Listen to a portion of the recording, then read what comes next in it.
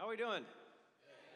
So we've had a lot of talk early about anxiety and those kinds of things, and I'm preaching about money and finances. So here's what I want to ask you to do. I want you to carry all the talk that we've had about anxiety and worry and God fighting your battles as we talk about a message that might make us anxious, that might make us feel some kind of way.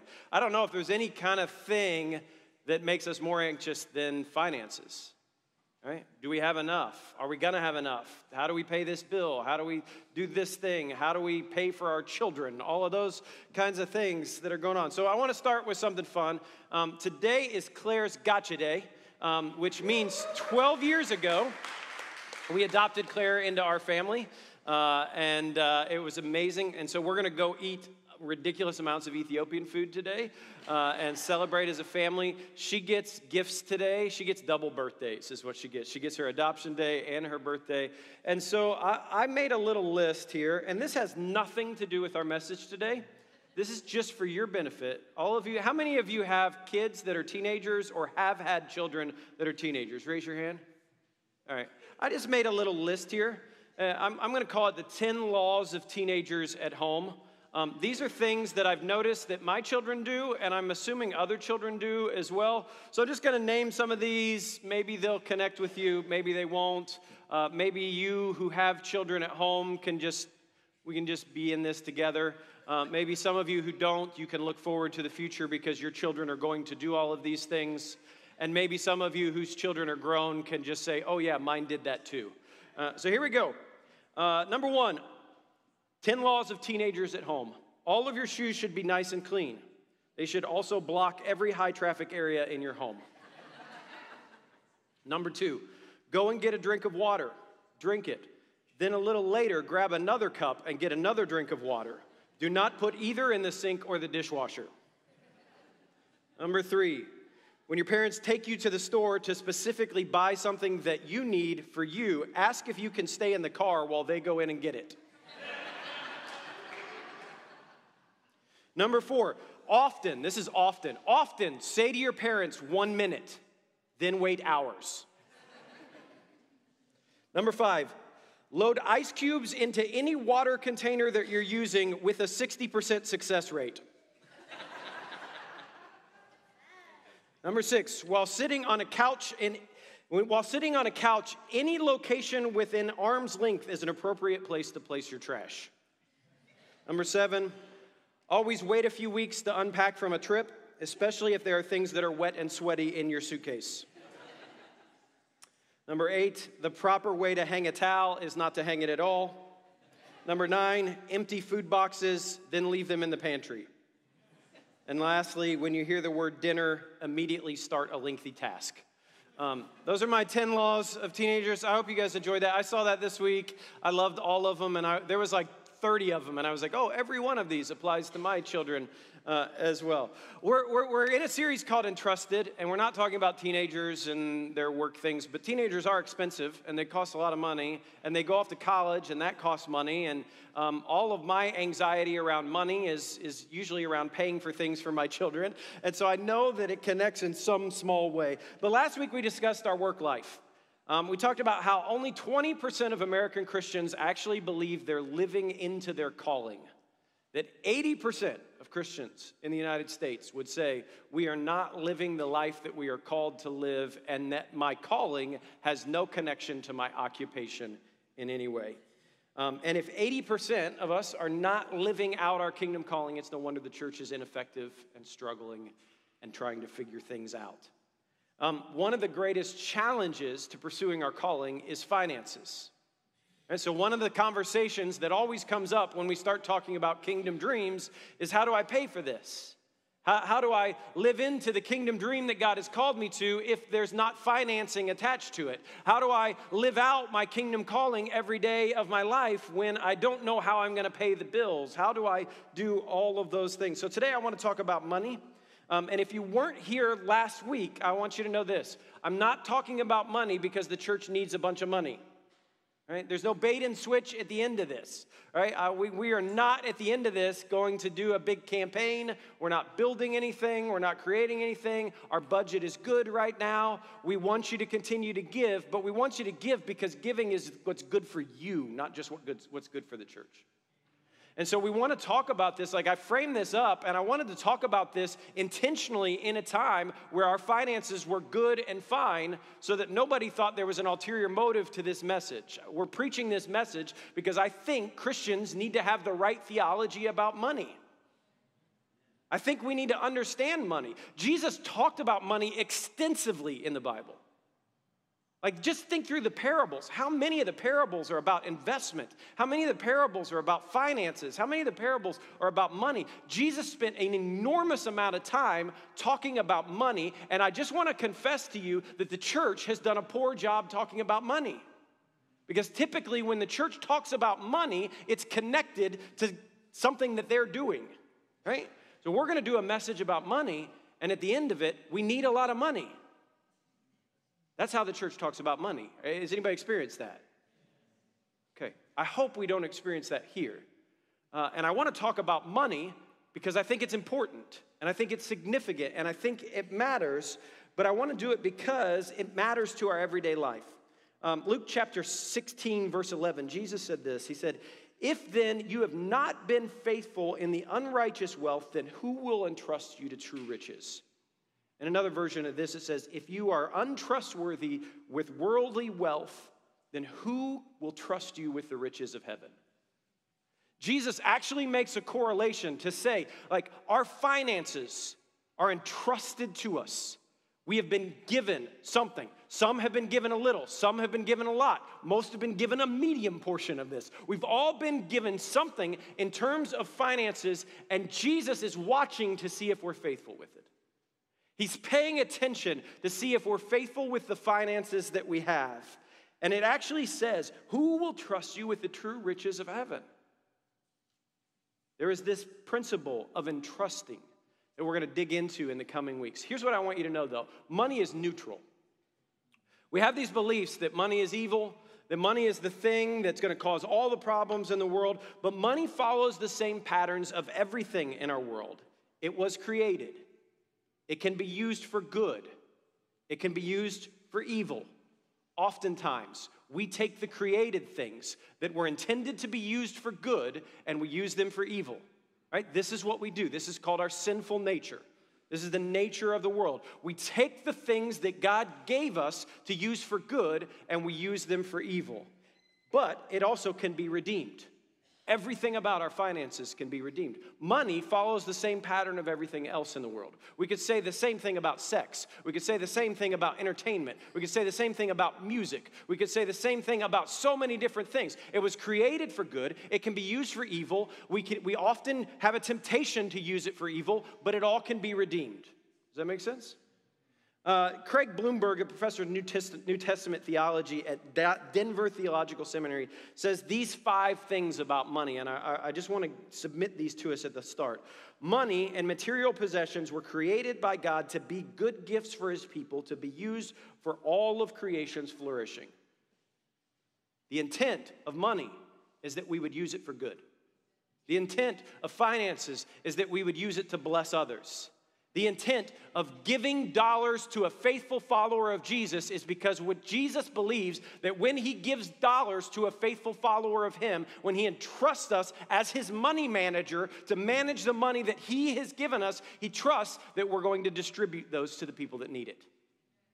There is a trust and a belief that my people are going to be a generous people, that I'm going to bless them to be a blessing.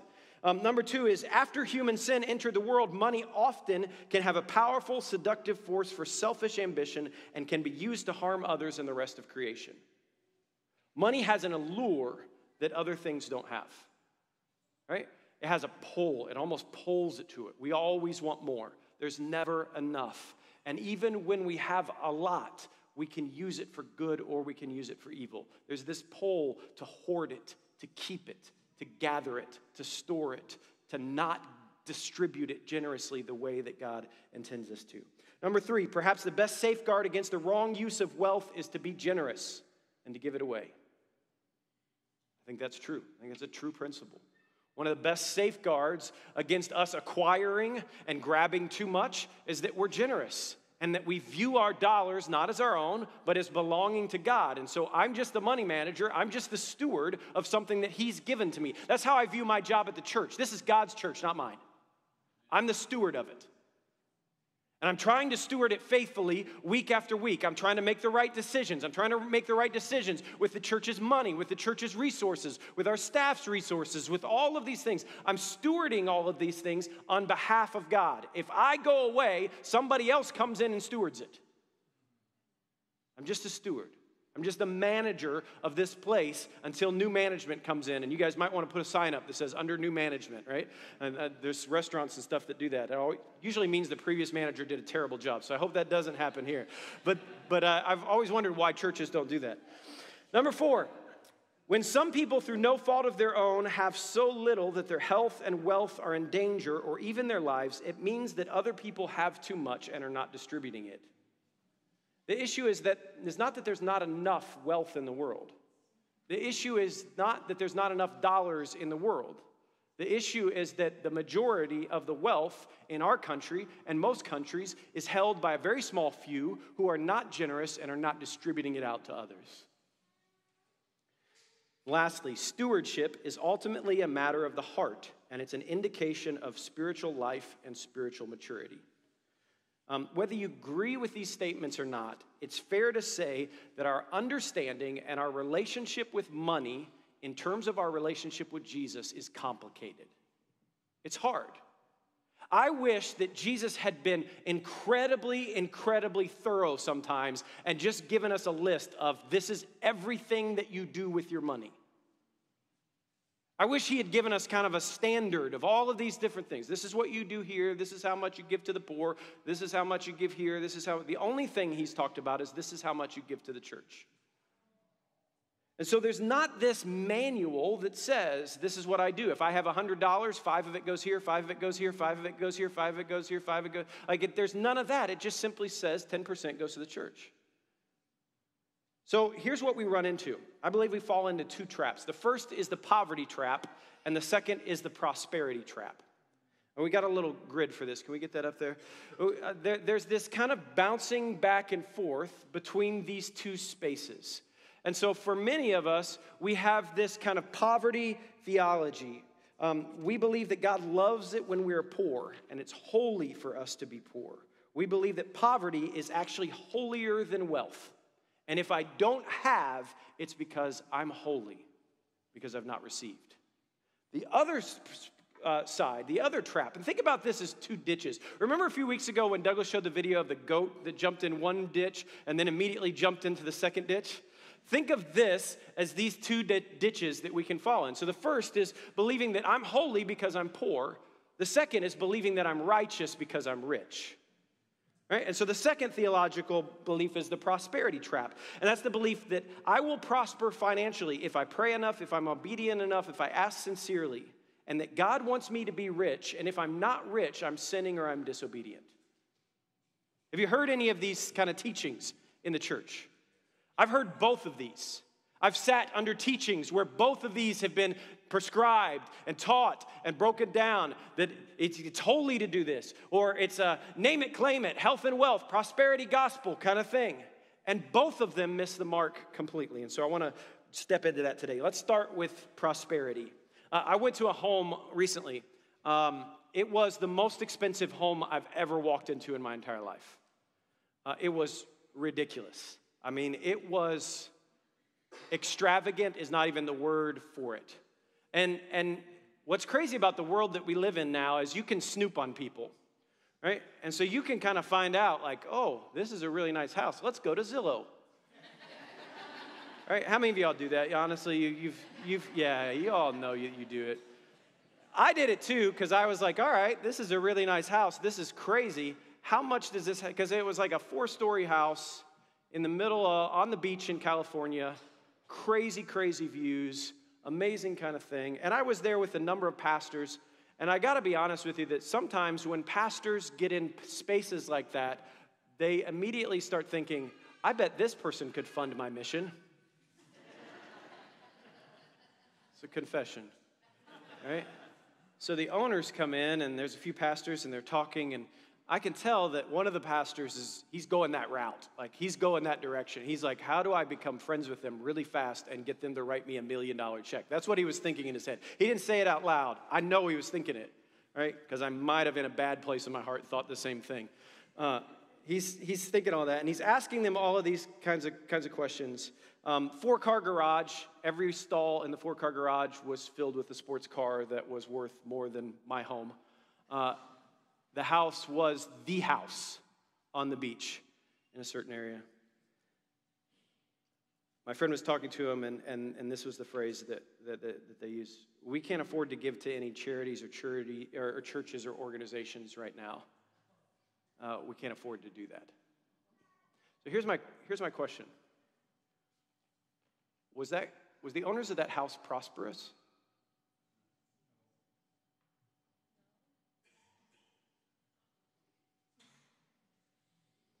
I want to suggest that real prosperity is not defined by what we have, own, and keep for ourselves, but it's defined by how much we give away. Real prosperity is rooted, and one of the greatest challenges of teaching on prosperity is that most church people immediately believe that prosperity is selfish. When the truth is, if prosperity is about me giving away, if prosperity is about me being the steward of what God has given me and faithfully stewarding that to others, then God wants all of us to be prosperous. God just doesn't want us to be selfish. So 2 Corinthians 9:8 says this. It says, and God is able to bless you abundantly, so that in all things, at all times, having all that you need, you will abound in every good work. God is able to, and he wants to bless you abundantly, because what he wants to do is at all times, in all things, in all your needs, you will abound in what? In every good work. We call those good works kingdom dreams. God wants to give you these things. He entrusts us with the real resources. And real prosperity is not about, it's not about possessing, it's about blessing. Right? It's not about owning, it's about what we give away. And what God wants to do is he wants to give you provision for his vision. He wants to give you all that you need to accomplish the thing that he's called you to do, so that you may bless abundantly. Oh, we went too fast there. Go back. So that we may bless abundantly, so that we may have all that we need, and so that we may abound in every good work. So let me give you my definition of prosperity. Now we can go to that next one. Prosperity is having enough to pursue the kingdom dream that God has called you to, and having some left over to bless others to pursue their kingdom dreams. Prosperity means I have the resources that I need to pursue the thing that God has asked me to do. I believe this without a shadow of a doubt. God doesn't call the equipped, he equips the called. And so when God places a mantle on you, when God invites you in to dream with him, when he asks you to step into a space where you're stepping out in faith, where you don't know where the funds are going to come from or where the resources are going to show up, when God has called you, he provides. He gives us the resources. He gives us the needs. And so prosperity is having everything I need to pursue the thing that God has called me to. Not everything I need so that I can have a nice new boat, or I can have a 4-car garage, or I can have this house over here. He wants to give me everything I need so that I align with him. The goal of the Christian life is for me to walk in step with the Father. It's that I walk in step with him. I'm not running ahead of him. I'm not lagging behind him. I'm walking with the Spirit. I'm learning to know him. I'm learning to live the life that he would live if he were me. And in doing so, I'm able to pursue the thing that I was made to do. If there is a good work that has been prepared for each of us in advance, then God wants to fund that good work. But he also wants us to be so generous that we look at other people and we see, I see the good work that God's prepared you to do, and he's prepared you to do, and he's prepared you to do, and I want to help fund the good work that he's prepared you to do. And so we're generous because we believe that our generosity actually leads to blessing, that it spreads out, and that when we're prosperous, here's the way it should work, guys. When one Christian is prosperous, all of us are prosperous. When one of us wins, all of us wins. Financial authority, here's a good definition of financial authority. Financial authority means this: God does not simply want to deliver us from poverty, but he wants to position us into financial authority where we are empowered to fulfill every design assignment and to help others pursue theirs as well. That's when I have financial authority. Financial authority doesn't mean that anything about my assets and my revenue and all of those kinds of things. Financial authority is me getting into a place where I actually can do the thing that he's called me to do. I'm funded in it, and I can help fund others in their thing as well and be generous with what God has given me. That's financial authority. And this doesn't mean that we name it, claim it. It doesn't mean that every Jesus follower should have millions because they ask for it. It doesn't mean that all of us should be rich and wealthy. You want to know a fact about wealth? You know why some people are wealthy and others are not? This is going to blow your mind. Everybody get ready. Get the tweet machine out, right? You want to know why some people are rich and others are not? Because they know how to make money. It's a skill. There is a skill in making money. Some of you have skills that are more marketable than others. I unfortunately chose to preach the Bible. That is not a good asset in the corporate world, right? That is not a money-making endeavor. There are some of you who you have skills that people are willing to pay for those skills, and you should charge top dollar for it. Because if people want it and you can give it and you can get that money, I would rather that money be in your hands and you're generously distributing it to others than it be in somebody else's hands who's going to hold it for themselves. The reality is, wealth is a learned skill. It's nurture and it's nature. Some of you grew up in a family where your family had wealth and your parents taught you how to have wealth. My kids are in trouble. All right? They're going to have to figure that out on their own. That's just the reality of wealth for us. It doesn't mean that we all get what we want. It doesn't mean that there's some supernatural return on our generosity, even when we have the wrong motives.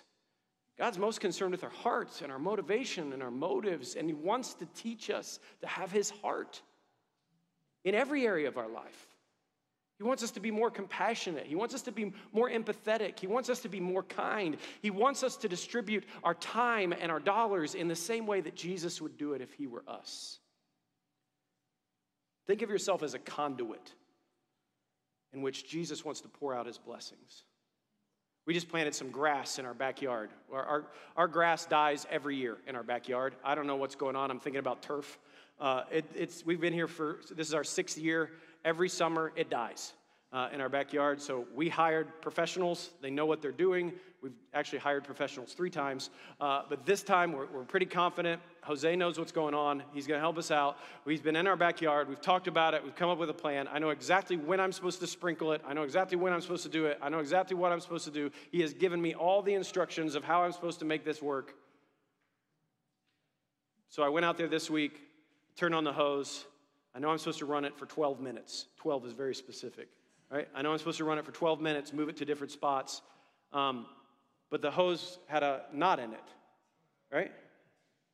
It was okay. I figured it out. But like nothing's flowing out of it because everything's stuck, right? You guys know. So like nothing's going to grow. Nothing's going to flourish as long as the conduit to get the water that's the source of all life is stuck. This is the church. This is so many people in the church. We are the conduit to be the blessing to the world around us. The water, the living water of the Father is supposed to flow out of us to everyone around us. And we've got these knots tied into it where the blessing isn't coming out and everything is stuck and my water bill is going up, but we're not distributing the wealth in any way. Think of yourself as the conduit in which God wants to bless the world.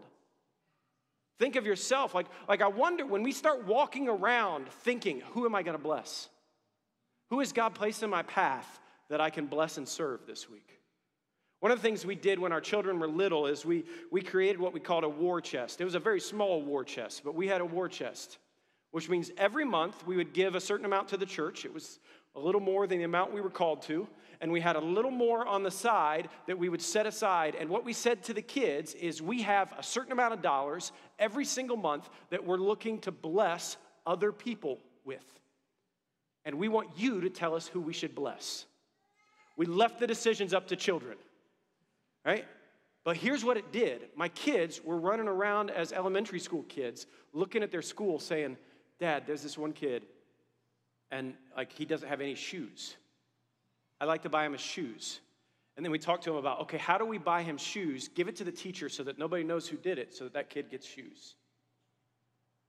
We started this kind of thing, and our kids just started being on the lookout for who they could bless. They knew exactly how much money we had every month to bless, and they were on the lookout. There were a number of times where we were like, that is not a blessing. We're not going to do that. That is unwise stewardship. We're not giving this to your buddy so he can get a Nintendo game so you can go over to his house and play it. That's not what we were talking about, right? So there was teaching and training in there, but the idea was we're teaching and training how to bless. So let me show you two texts. Psalm 67 verses 1 through 2 says this. It says, may God be merciful and bless us. This is what we all want, right? We all want to be blessed.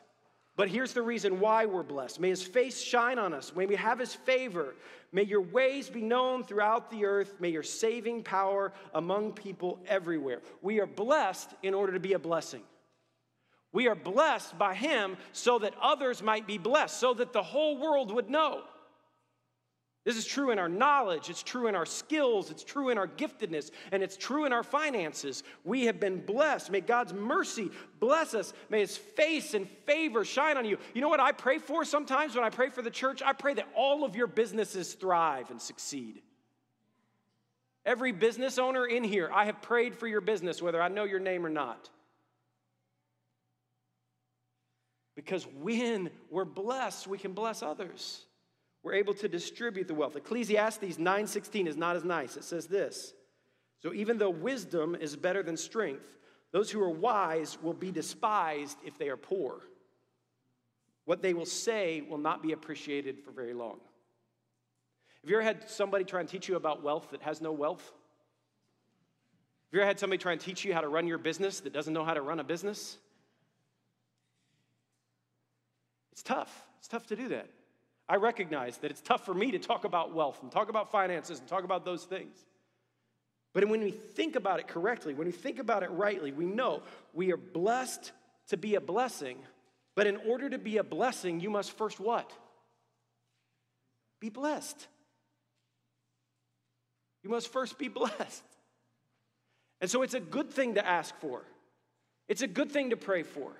It's a good thing to ask for, but when you're asking for favor and for wealth and for riches and for dollars and for more money, are you thinking about it in terms of, I got to get that new boat so that we can get out there and get skiing? Or are you thinking about, I got a missionary in the Muslim world that I want to give more dollars to, and I just wish we could give a little more. I just wish we could serve a little more. I just wish we could give a little more. I've gotten in the habit. So a friend of mine talked to me a few months ago, and he said this. He said, treat every person you come in contact with the way that you would want someone else to treat your children. I'm not perfect at it. I'm struggling with it at times still. But I've really started thinking about it in terms of servers. So every time I go to a restaurant, the servers are about Caden's age or Cole's age. So they're my kids' age, most of them. And half of them are terrible right now, right? Are you with me? There's a shortage of workers everywhere. Everybody's doing their best. It's really hard right now. There's a lot of people that don't know what they're doing. And so every time I'm thinking, I just want to serve them the way that I would want somebody else to serve my children. And almost at the end of every meal, I actually say a prayer, and I say, Jesus, I would like to give them more, but I can't right now. And there's a few times a month where we give really generously to a server. My wife will look at it and be like, oh, really? That's what we're doing? That's what we're doing? Yeah, I felt like Jesus told me to. I felt like that's what we're supposed to do. But there's this thing of I wish we could do a little more. You have that feeling? You have that instinct? That's a good instinct. It's been placed in you by the Father. Scripture says that goodness and mercy is actually following us. It runs us down. It chases us down. This is our inheritance as being sons of the Father. We are sons of the living God who has authority and power over the whole earth, and his blessing is following us. It's chasing us down. It's running us down. And if you're a follower of Jesus, you are obligated not only to bless others, but you're obligated to be blessed in certain ways. You can't take credit for blessing because you didn't do it. Prosperity is not look at what I did with my hard work. It's not believing that one day the resources are going to run out. It's not saying I'm rich and wealthy and you're not. When Jesus blesses his people, we all get rich. We all win. We all succeed. And what the world doesn't see often enough is Christians who love their work and love to serve and love to bless. We're almost afraid to talk about it sometimes. Like, the people who have given the greatest gifts to our church, none of them want to be known. None of them want anyone to know what they gave. None of them want anyone to know how generous they are. None of them want anybody to know what's happening. And there's something that's really holy and good about that, because Scripture says, I want to give with my left but not understand with my right? I want to do this not so that everybody will celebrate me, but I want to do this kind of in hiding. But I do think there are times when we need to talk to others. Maybe it's privately, maybe it's in conversation, maybe it's in the people that you're discipling, and give them a vision for how generous you are and why you're as generous as how you are and how Jesus taught you to be that generous. I don't want you to withhold discipleship because of humility. Does that make sense? I think sometimes we withhold the ways in which we can teach and train others because we want to be humble, when actually what people need is they need actually a conversation with somebody who's built something, who's been generous with their wealth, who gives way more than what they're supposed to, but is faithful to what Jesus has told them to do.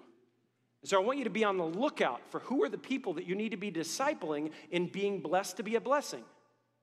If you're prosperous, who are the people around you that you need to say, I wonder if they're prosperous too?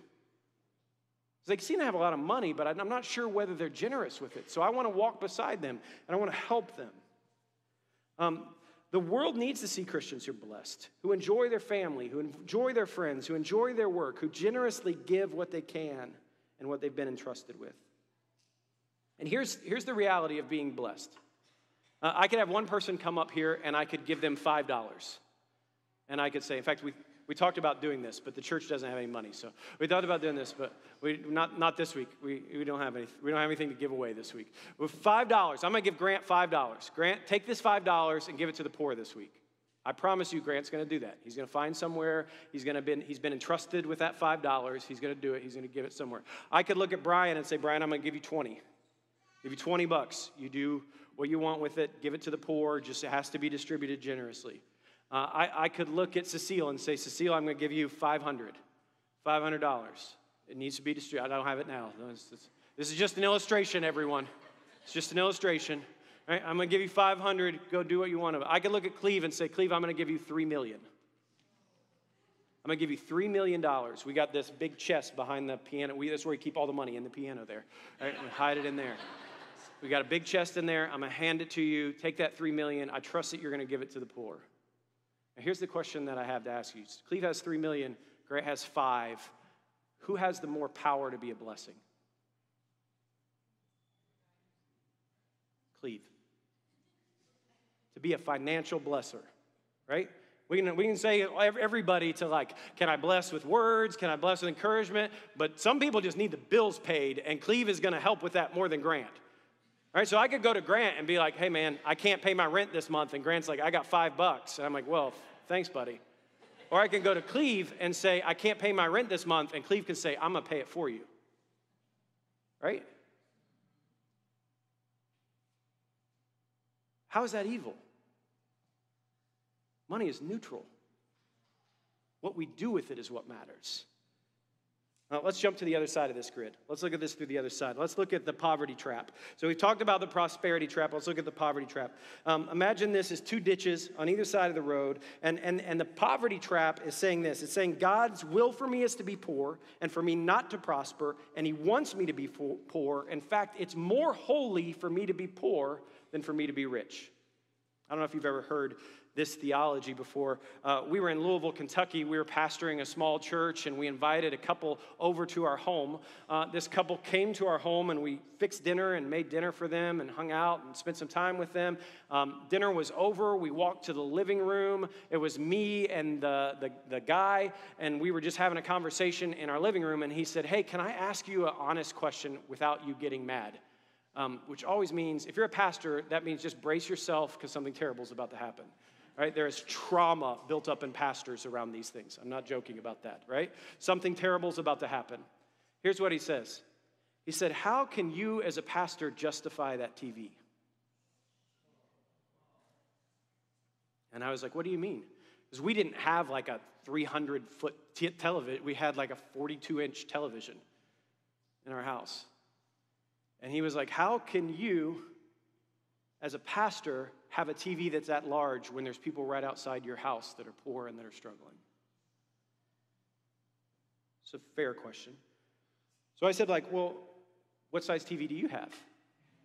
He said, "Well, we have a 32-inch, not a 42. And I was like, "Okay, so you're saying like Jesus is okay with 32, but that extra 10 inches, Jesus is really unhappy with." That's what you're saying. Right? What I didn't tell him was that at that point in time, my wife and I had not taken a paycheck from the church for the last 4 months so that everybody else in the church could get paid. What I didn't tell them is we didn't have the money to go buy the groceries that we bought for them that night, but we did it anyway. The poverty trap allows us to judge everybody else's distribution of dollars and wealth without even being critical about what we do with our own. It allows us to look at everyone else and say, this is the way you're supposed to do it, without understanding that you've been blessed to be a blessing. Some of the most amazing gifts I've ever received as a pastor were not large gifts, but they were large percentage gifts. They were gifts where I know it was the widow's mite, where I know this person did not have the money to write that check right now to the church, but they did it anyway, and they dropped it off, and they always say this: "I'm sorry, Pastor, I know this isn't much." And I want to cry and hold them and say it's way more than enough. I know a lot of people who have nothing who are way more generous than people who have a lot. And the poverty trap allows us to believe that because I have nothing, I'm somehow being holy. Or because I don't have much, I'm somehow being holy. And I can look at everybody else's use of wealth and say, well, they've got that car, they've got that TV, they bought that meal, they supersized their McDonald's meal, right? We don't supersize, we stick with the medium drinks. It's really holy, right? You can look at everybody else and judge. Luke chapter 4, verses 18 through 21. This is Jesus' mission statement. Jesus stands up to preach. He shares his mission statement with the world. Listen to what he says. He says, "The Spirit of the Lord is on me." This is my kingdom dream, is what Jesus is saying.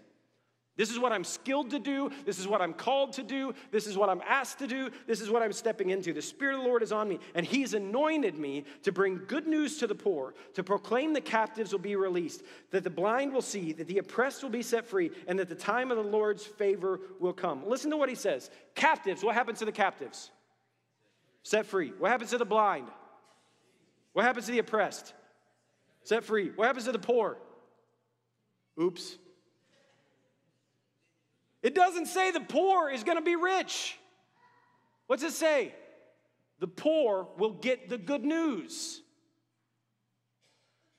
Why? Why don't the poor get a paycheck?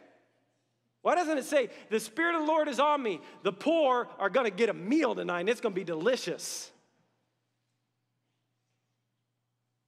Because Jesus actually believes that the good news, the gospel, contains the power of God.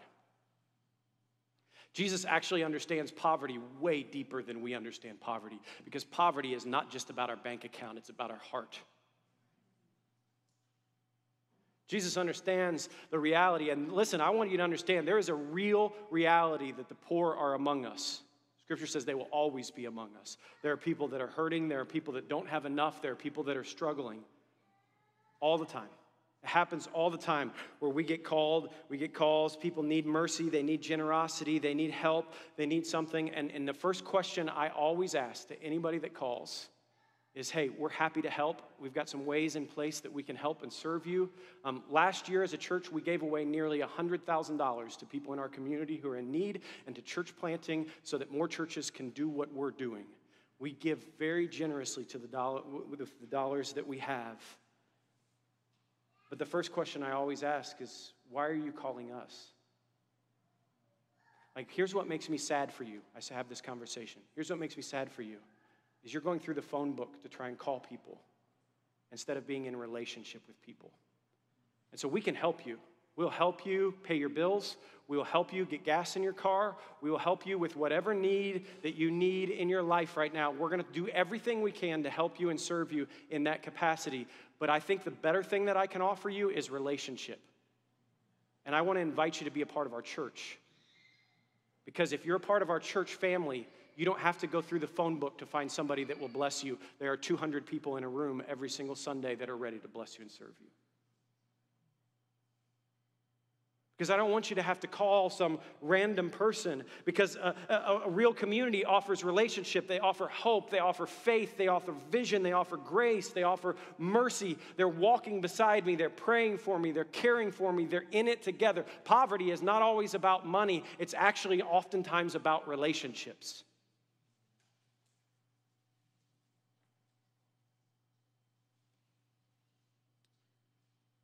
We're in the 6th year of me being pastor of this church. When I first came here, we had 2 weeks reserve in the bank. We had very, very little. And I remember lots of people were calling us. I don't know, Grace is kind of towards the front of the alphabet. I think people are working through the phone book. Grace Marietta, people saw the sign and drive by, and a lot of people were calling us, and we didn't have any strategies or any way to serve people. And I remember I was like, all right, I don't know what we're going to do long term, but today we are going over to Kroger, and we're going to buy $1,000 worth of gift cards. And everybody was like, ooh, $1,000. We went and we bought $1,000 of gift cards. We kept them on file. We came up with a strategy that when people came in, we're just going to give them a gift card if they need a gift card. We're just going to serve if we can serve. We're going to try and find out. We've gotten a billion times better at this. Melissa and Douglas are so much better at this than me. My impulse was just buy gift cards. They actually have a strategy for all this. 6 years ago, we were not able to give much and serve much and help much. We gave what we could at the time. 6 years later, we were able to give almost $100,000 away this year because the church has grown, because we've become more prosperous. The poorest strategy to helping the poor is to be poor yourself. It's the worst strategy to help the poor. And if poverty is so holy, then why does the Bible command us to take care of the poor?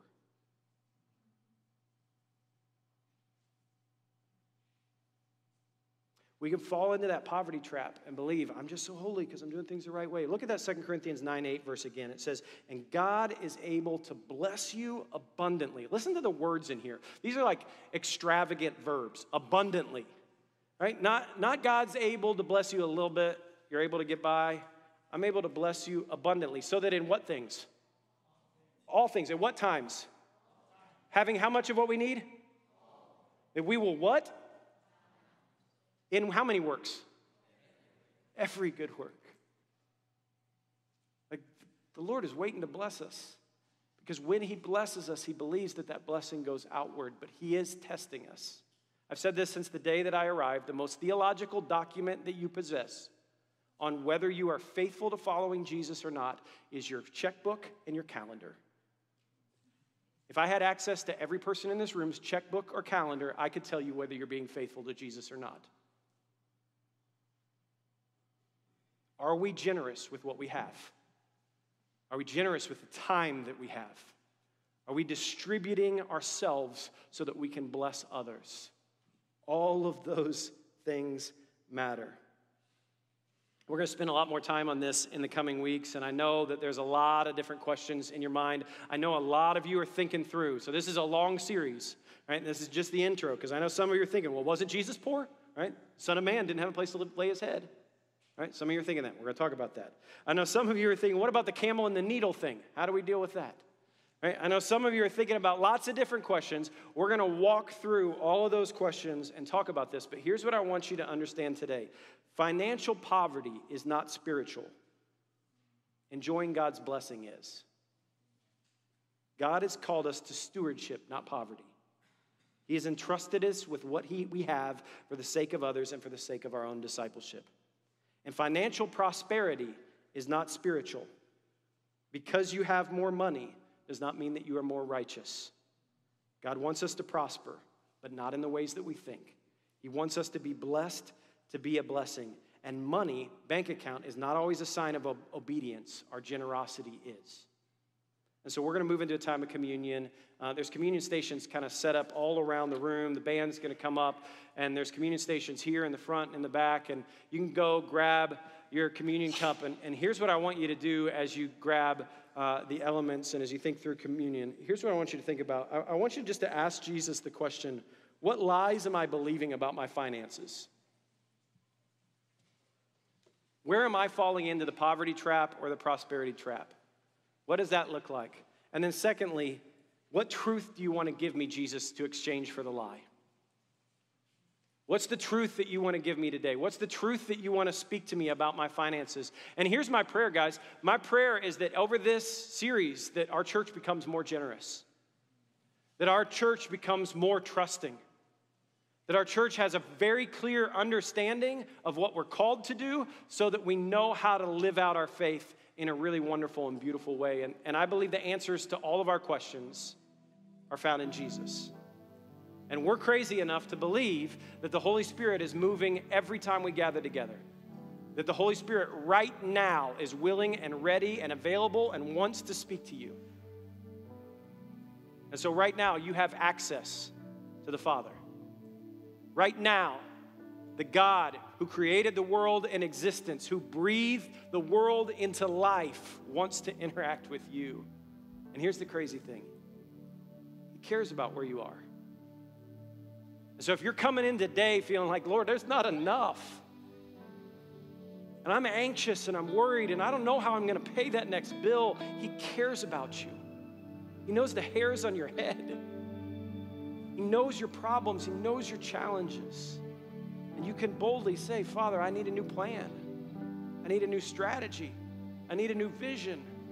I need new finances. Will you reveal something to me? Because the power for the poor is not prosperity. It's the good news. And the good news is available to all of you right now. And if you're killing it right now, and you're like, man, I don't even know what this guy's drubbing on and on about. Maybe the Lord's just going to challenge you to be more generous. Maybe He's going to place some people in your heart. Maybe you need to start thinking about what's my war chest that I'm going to give away each month? Who's the person that I'm looking to bless, serve, and care for? Let's just take a moment. Let's quietly just sit in His presence and just say, Jesus, would you speak to me about my finances now? So Heavenly Father, I trust that you'll do the work that I can't do right now. I pray that you would speak loudly and clearly. I pray that you would communicate everything that we need to communicate. And I pray that in this room there is no shame or guilt or condemnation, but there is only grace and mercy and hope and love. So right now, by the power of your Holy Spirit, Jesus, we ask you to speak. We say, speak now, for your servants are listening and we want to hear from you. Would you teach us to be faithful with our finances? Would you teach us to be generous? Would you teach us that everything you have entrusted us with was given to us so that we may bless others? So bless us so that we might be a blessing. It's in Jesus' name.